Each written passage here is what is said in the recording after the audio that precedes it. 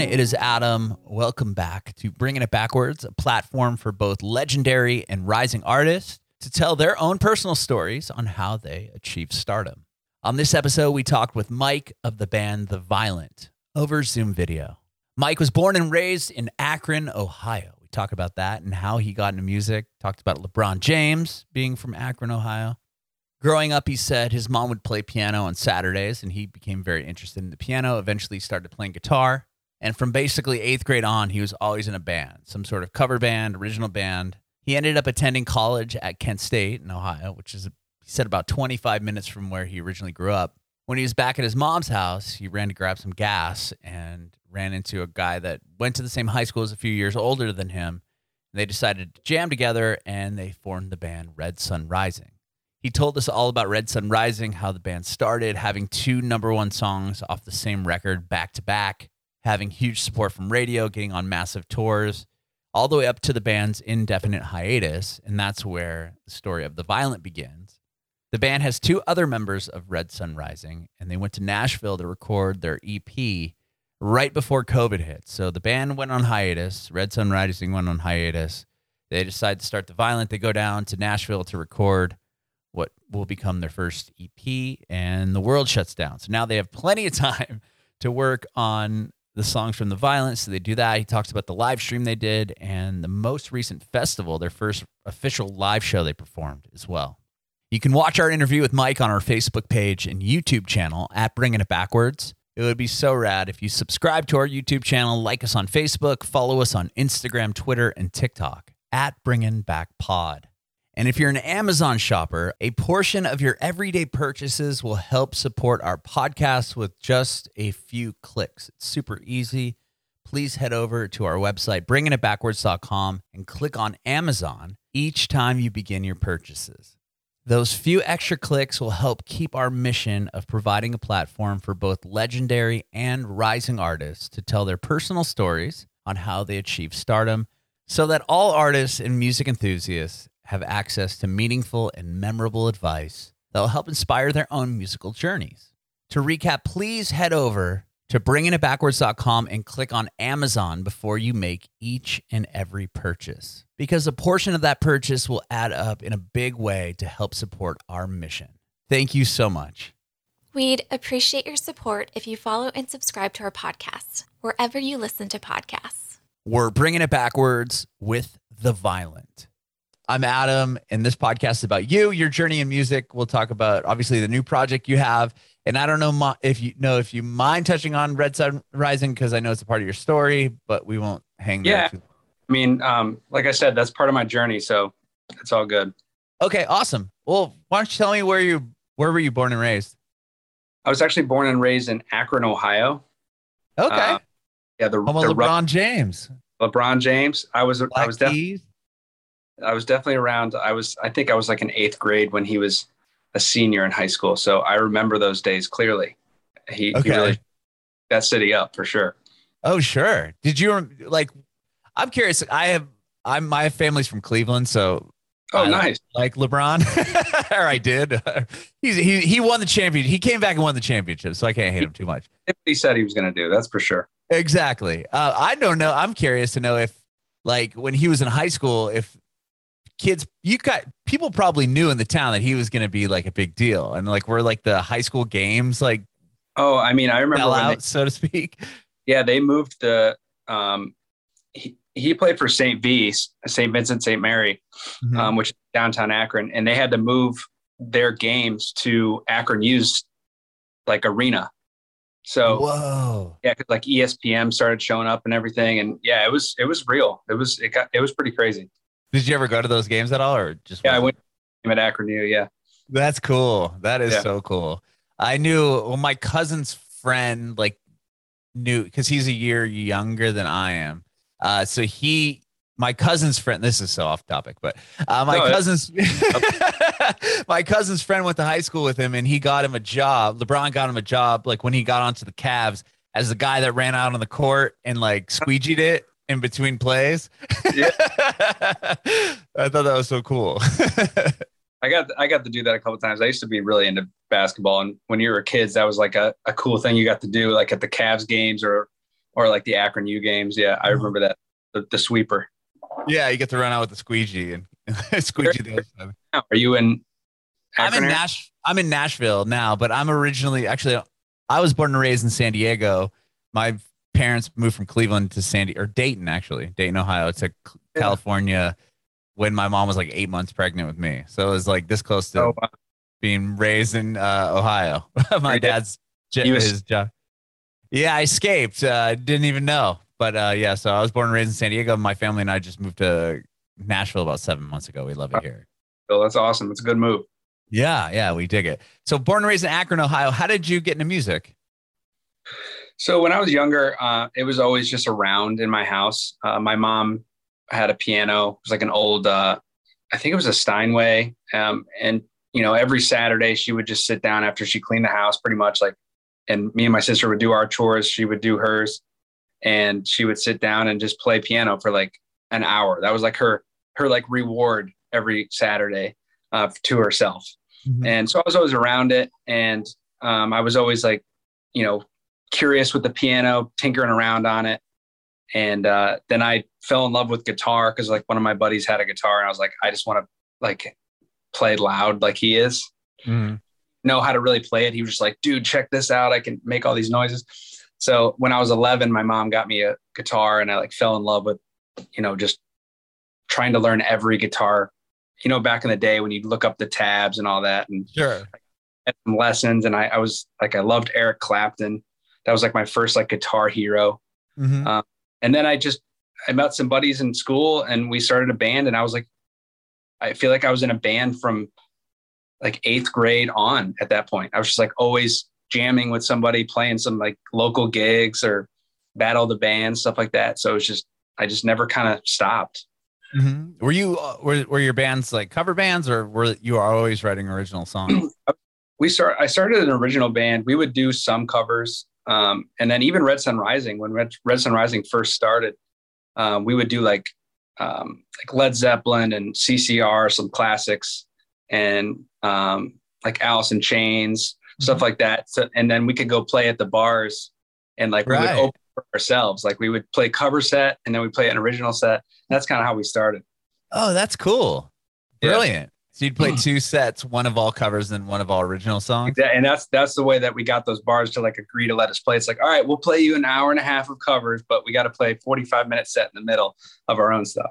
That's cool. That is cool. And so when did Red Sun Rising start? Were you still in high school? So I had just gotten out of high school. I was going to Kent State University, actually. Okay. And so it was right after that. I think it was like right at the tail end of my freshman year of college is kind of when Red Sun Rising started. Okay. And did you start with people that you're going to college with? No, it was actually a guy that went to Talmadge, but he was a year or almost 4 years ahead of me. So I didn't really know him that much in Talmadge. I just knew he went to Talmadge High School with me. Mm-hmm. And we just kind of met through a mutual connection. He was looking for a singer. I was looking to jam with somebody, like nothing serious. I wasn't thinking like, I'm going to college now. You know, I was like, I'm not going to try to like do music. I want to focus on college. Mm-hmm. And, you know, we started playing gigs, you know, locally, a lot at Kent State. That's kind of where Red Sun Rising kind of got their first push, was at at Kent State playing gigs. And it kind of went, and I just like, I was so engulfed by like playing gigs. I didn't want to concentrate on school anymore. That was sure. It's funny, that cousin I told you about, whose friend was the guy buddies with LeBron who came out and squeeged the floor. She went to Kent State also. It's a cool, super party school, right? Party school and a very like liberal arts. So it was a fun school to be at. That's cool. So you met this person while attending Kent, or were you like home in Akron, or? I was actually home, just visiting my mom. I mean, Kent's not that far away from Talmadge. And I was at a gas station that I would go in all the time to get gas. That's like right around the corner. And it happened to be right around the corner where his parents lived. So we like ran into each other, and I think he was like, "Hey, you're Mike, right?" And I was like, "Yeah." And we had a mutual friend. Like one of my friends was his older brother was friends with him. And we just started talking. And so the joke was always like Red Sun Rising started in a gas station, but Okay. Kind of the way it happened. So we were just like, yeah, we should jam together sometime, blah, blah, blah, blah, blah. And it just kind of went from there. Okay. And you started playing shows, you said around Kent. Did he live, like, how close is that to where you grew up? So Kent's like 25 minutes away from Talmadge. Oh, so it's not horribly far. Like no, you could drive and practice and then play shows at the school. Exactly. And I lived pretty much on campus. So like our first shows in Kent were like always packed because I would just get like all my friends at college to be like, hey, come down here. And we'd play this one club. It's actually the same club that Joe Walsh used to play at JB's. Whoa. And we used to just pack it out. And the owner like loved us. Like, you guys can play whenever you want. Cause I would just have all my buddies show up, and they weren't even real fans. They just wanted to come and drink and party. Come hang out. Yeah, exactly. Yeah. Wow. That's amazing. And then what was like kind of the first, like from there, where did the band go? Like what was the first victory that kind of took you to the next level? Kind of grabbed that market, if you will, for lack of a better term, the Kent State. And we started like playing some shows over in downtown Akron. Mm-hmm. And then they had, every city has that like outdoor amphitheater that they bring in tribute bands every summer. And they do like, you know what I'm talking about? Did you ever have anything like that? Well, Akron was big on that. Okay. Every year they had these big tribute band amphitheaters, and it was a kind of a built-in crowd. So we just kind of weaseled our way into opening for these tribute bands. And there'd be like a built-in 5,000 to 10,000 people there.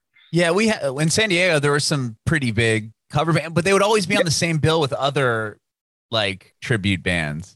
Yeah, so we like weaseled our way in there and be like, hey, we're the biggest band around here. We're originals, but we'll open for the tribute bands. And that's how we did it. Oh, and we wow. like literally built a following in Northeast Ohio, just like opening for tribute bands at these big amphitheaters. That's cool. I mean, what was it like playing those big stages? Oh, I mean, especially like right out of the gate, it was, you kind of got spoiled a little bit by it, but then we'd go play a club and it was like, this feels more right.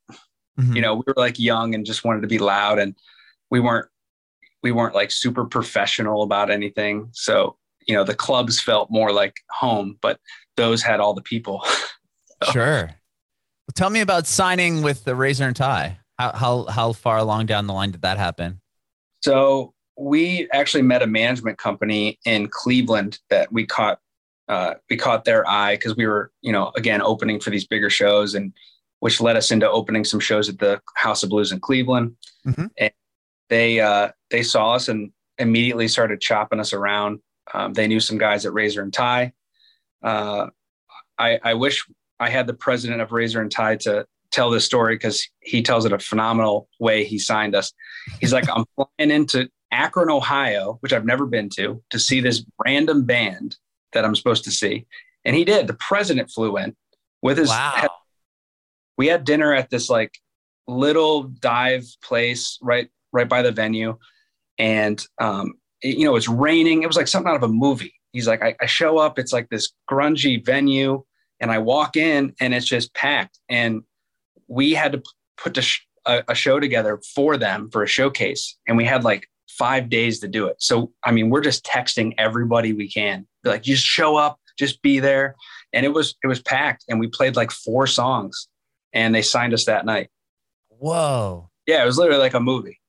That is crazy. That's crazy that they flew the president out to come check you guys out. I mean, obviously, whoever was pioneering the band did a really good job of, getting this person excited about coming.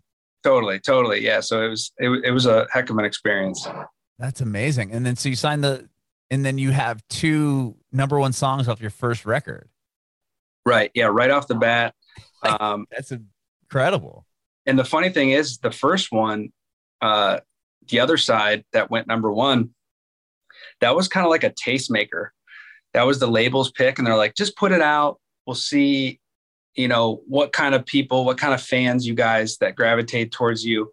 And we wanted Emotionless to go out first, because that was like the song we were super proud of. We thought it had a stronger identity. Mm-hmm. And the label's like, well, this other side kind of has a reminiscent of Alice in Chains, and I think people could connect to it. So we're like, all right, fine. We'll trust you. This is our first label deal. It goes number. And so we're like, all right, so now can we put out our song that we want to put out, which was Emotionless? and that one goes number one.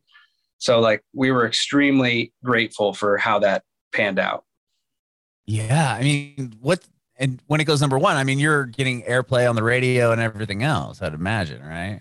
Oh, for sure. And I remember we were on tour opening. I don't even remember who it was at the time. And I just remember each night more and more people knew the single and were singing it back, and in towns we've never been to. This was like our first real tour.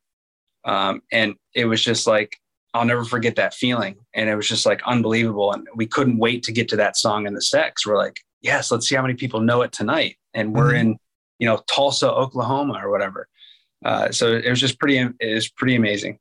That is great. It's wild to think of like the power of, I mean, well, it's different now, but at the time, like radio and stuff like that. That's where I come from, is radio. And by your voice, the fact that if it's a song gets on the air, I mean, it changes the band. I mean, it's weird because now you think, like, I mean, I'd be on the radio like, who the hell's listening to this? Like, but people were mindlessly driving around, and then once it becomes a song that gets added into onto a radio station, it changes, your whole career.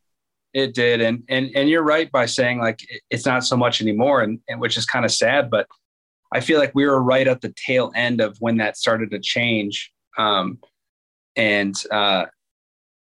really did wonders for us and got us going. And we're extremely grateful for all the radio people that have supported us over the years.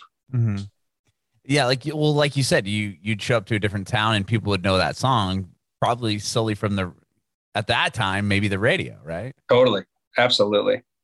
That's amazing. And then you put out what, three records with Razor and Tie in that band? We did 2 full length and then a single and an EP. So not that much music, honestly, which is really crazy to think about for the amount of touring we did on those 2 records, was astronomical. But we didn't put out that much music with Razor and Tie or in general. Yeah. I mean, once you have the song on the air and you're doing, like, were you getting pretty big opening slots on tours? They just got bigger and bigger. I mean, the first one, while the song was before it went number one, it was just our first song out. We were, first of 3 or 4 on the bill. And, once that song went number one, and then we had the back-to-back number ones, like our time slot, like just get bigger. Sure. And we got higher on the poster on the festivals, and it happened real fast. It's like totally a blur now when I think about it. Mm-hmm. Did you get a chance to finish school at Kent State, or did it happen too quickly and you guys just had to hit the road? Fast, and I got about 3 years in, and it became a full-time gig. I mean, it took up my entire life. So, hindsight, I wish I just would have finished. I was so close, but it's like, I could have given up on the journey that I took, Right. And college is something you can go back to if you really cared to. Totally. Right? I mean, you're not going to lose your credits, which I'm actually surprised they still do. They haven't taken that, right? Oh, it's been 3 years. Sorry, you got to start over. I was going to ask you, like, at this, you must have been working like a part-time job or something while you're going to college. When did you have the freedom to quit what you're doing? My mom's a assistant to the president of a food distribution company. Oh, cool. And so she's like, you want to work in the warehouse? They have jobs in the warehouse. I'm like, all right. So I was like a warehouse worker for a while. Then I worked at Guitar Center selling guitars. That was kind of the last job I had while I was going to school and right before I got signed. Okay. That's when I had to quit. That was the last job I had to quit, was Guitar Center, because we started touring, and I called my boss and I was like, I know I've been taking a lot of time off for touring, but they want me to tour for like the next 3 months. And he's like, yeah, you can't work here. But they're probably stoked for you, right? At least it's a different atmosphere than if you worked at some like accounting firm and you're like, peace, I'm going to be able to join this. I'm in this rock band and we're going to tour the world. They would be like, what? I still have some of my best friends that, that I see from Akron that I worked with at that store, and they're always supportive. That's cool. That is really cool. So this band, the current band, The Violent, started during the lockdown, right? Yeah. So as Red Sun Rising was kind of coming to a halt in 2019, we did that final summer of festivals. And, you know, me and Dave and Pat, who were also in Red Sun Rising and now are in The Violent, they, you know, we had always joked about doing a side project 3-piece. And, you know, Red Sun Rising announced a hiatus. And long story short, like me and the guy that started the band just stopped agreeing on things, and it was not worth trying to push through it. It was just better to go separate ways. So we were like, this is the best time to do it now, because this is done, and at least indefinitely. And then the pandemic happened. So we started working on songs, and the pandemic happened, and it became like fuel on the fire, because it's like, now there's no excuse not to work on this. And we can devote a ton of time to it. And that's what we did. Oh, my mic was being weird there. Sorry. Yeah, I don't know. I've never seen it do that. It just stopped working. All kinds. It's quite the Zoom.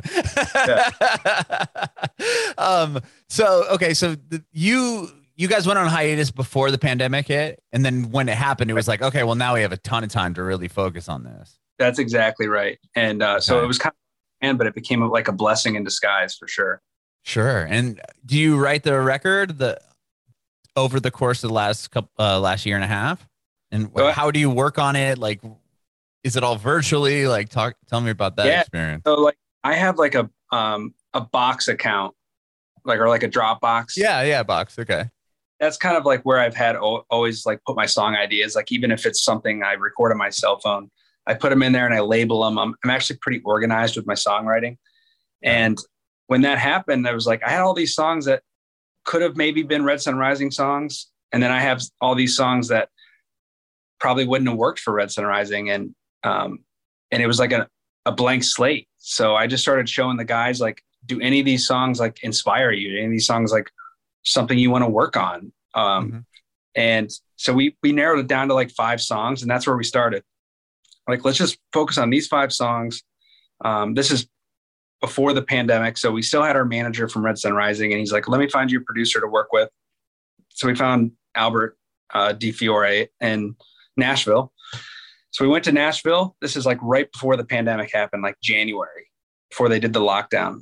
We did 1 session down there with him. And right after the pandemic happened, we're like, we didn't finish these songs. Like, how are we going to do this? So we had to all pretty much invest in like way better home recording situations. And we did that like all remotely, like through a shared cloud and like through Pro Tools. And I was singing tracks in my closet to like deaden the sound. Wow. Like, it was challenging, and it took a long time because it's not instant. It's like, right.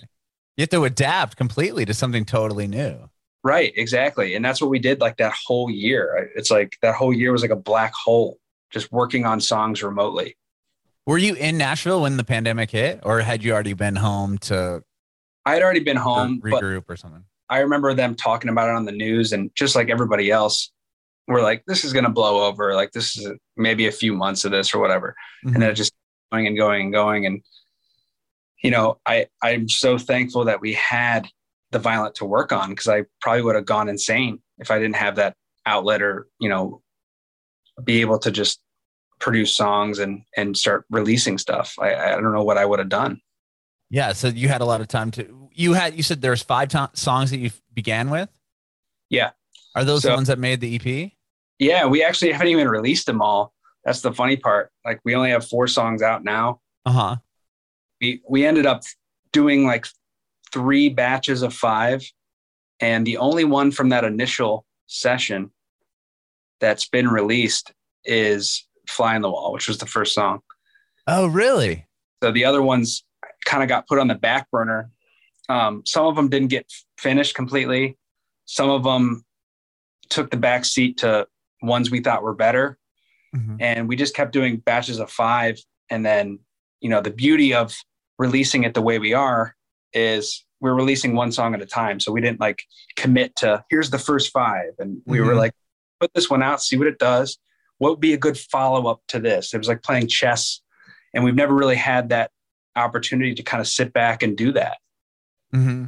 Yeah. Because, when you're in an established band, right, people are kind of expecting a record. Totally. And so is the label. They're like, all right, you need to put these out and start touring now. Oh, right. I didn't think about that. They're not going to be like, oh, yeah, go ahead and release one song and hang out for a while. So now being completely independent do you feel like tell me about that? How much different is it? It's a lot more work, okay.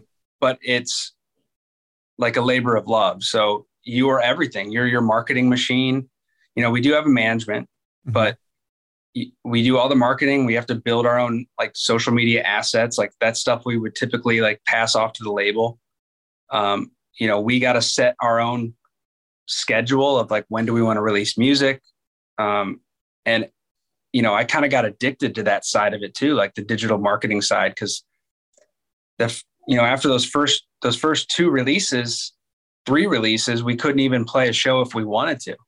Mm-hmm. So it was like, how do we connect with fans? Like, do we digitally stream? Do we continue to just put up digital marketing assets to connect with them? And so that was a total challenge, especially because no one knew us. But at the same time, it was like totally liberating because nobody knew us. We could do whatever we wanted. Right. And how did you tackle that? I mean, did you do live streams or just really push the song, whatever song you put out, like Fly on the Wall, for example? Fly on the Wall, we sent to radio and just kind of piggybacked on connections we had with Red Sun Rising, but we told them hush as to who it was. And like, just don't tell them we're from Red Sun Rising. We want to be our own band. And it worked in our favor because a conversation started. People were like guessing who it was. Like, who is this? Oh, it sounds familiar. It's got to be Mike from Red Sun. Because like, as the vocalist, I can only change my voice so much. Right. You have a pretty distinct sound. So a lot of people recognized it immediately if they were Red Sun Rising fans, but a lot of people didn't know who it was. And it created this conversation through the social media, which actually really became a brilliant marketing strategy that we didn't actually intend on happening. We just wanted to put it out there and see what happened. Wow. And have you guys played a show yet? Yeah, we just played our first show. We did a live stream for Sirius XM. And then our first show in front of real people was Louder Than Life. It's a festival in Louisville, Kentucky. Yeah. Wow. Talking about a first show. It was a heck of a first show. And it was just like, I'm still buzzing off of that. Just like, man, now I have the itch to go play again. Mm-hmm. When you did the live stream, what was that experience like? So that was interesting because like I said, we recorded all these songs, or the majority of them, remotely. Mm-hmm. So, back with Red Sun Rising, it was like, all right, everybody get in a room and let's jam on this part and figure it out. Like, we didn't have that luxury. Mm-hmm. So we were just sharing files. And that was the first time we got to play the songs actually together. Was during the live stream? Yeah. So like we did, wow. We did 2 days of rehearsal before that, but it was just like, we were like, we got to play these together for real now. We've only played them through the computer together. So that was definitely and I think if you watch the live stream, you can see, not that we're concentrating, but we weren't in that like no look pass mode yet. Like we were still like thinking about what we were playing. We were. Sure.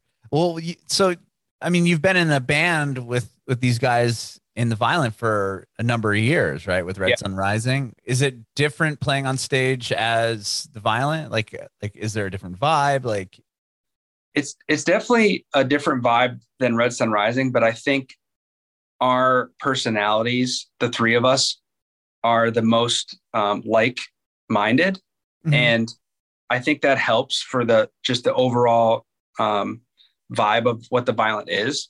So it's a little more chilled, a little more laid back than Red Sun Rising was. And we kind of like that. And those guys, when we would tour as Red Sun Rising, it was always us three together. Oh, so okay. It was comfortable to be on stage with them, even in a different setting. And now with the other things eliminated, it just feels like a tighter unit. So I think in a lot of ways, it's much, much healthier. Okay. And you've done that big festival. Do you have plans to tour as the Violin and really support what you guys have put out so far? Yeah, I think we're going to try to get, we only have the 4 songs out. We're going to try to get more music out, hopefully by the end of the year. And then come out swinging in 2022 and put out some more music then. And then our goal is to really tour in 2022, at least put some more shows on the books, and be a little more aggressive with that for sure. That's awesome. Well, I can't wait to hear the rest of what you guys are doing. I love the songs you have so far out, which are amazing. So, and I appreciate you taking time to talk with me today, Mike. Yeah, man. Thank you for having me. It's great. I have one more question. I want to know if you have any advice for aspiring artists. There's a lot you can do yourself. And it might seem like it's moving slower and it's a lot of work, but I would try to do as much as you humanly can before you get other people involved.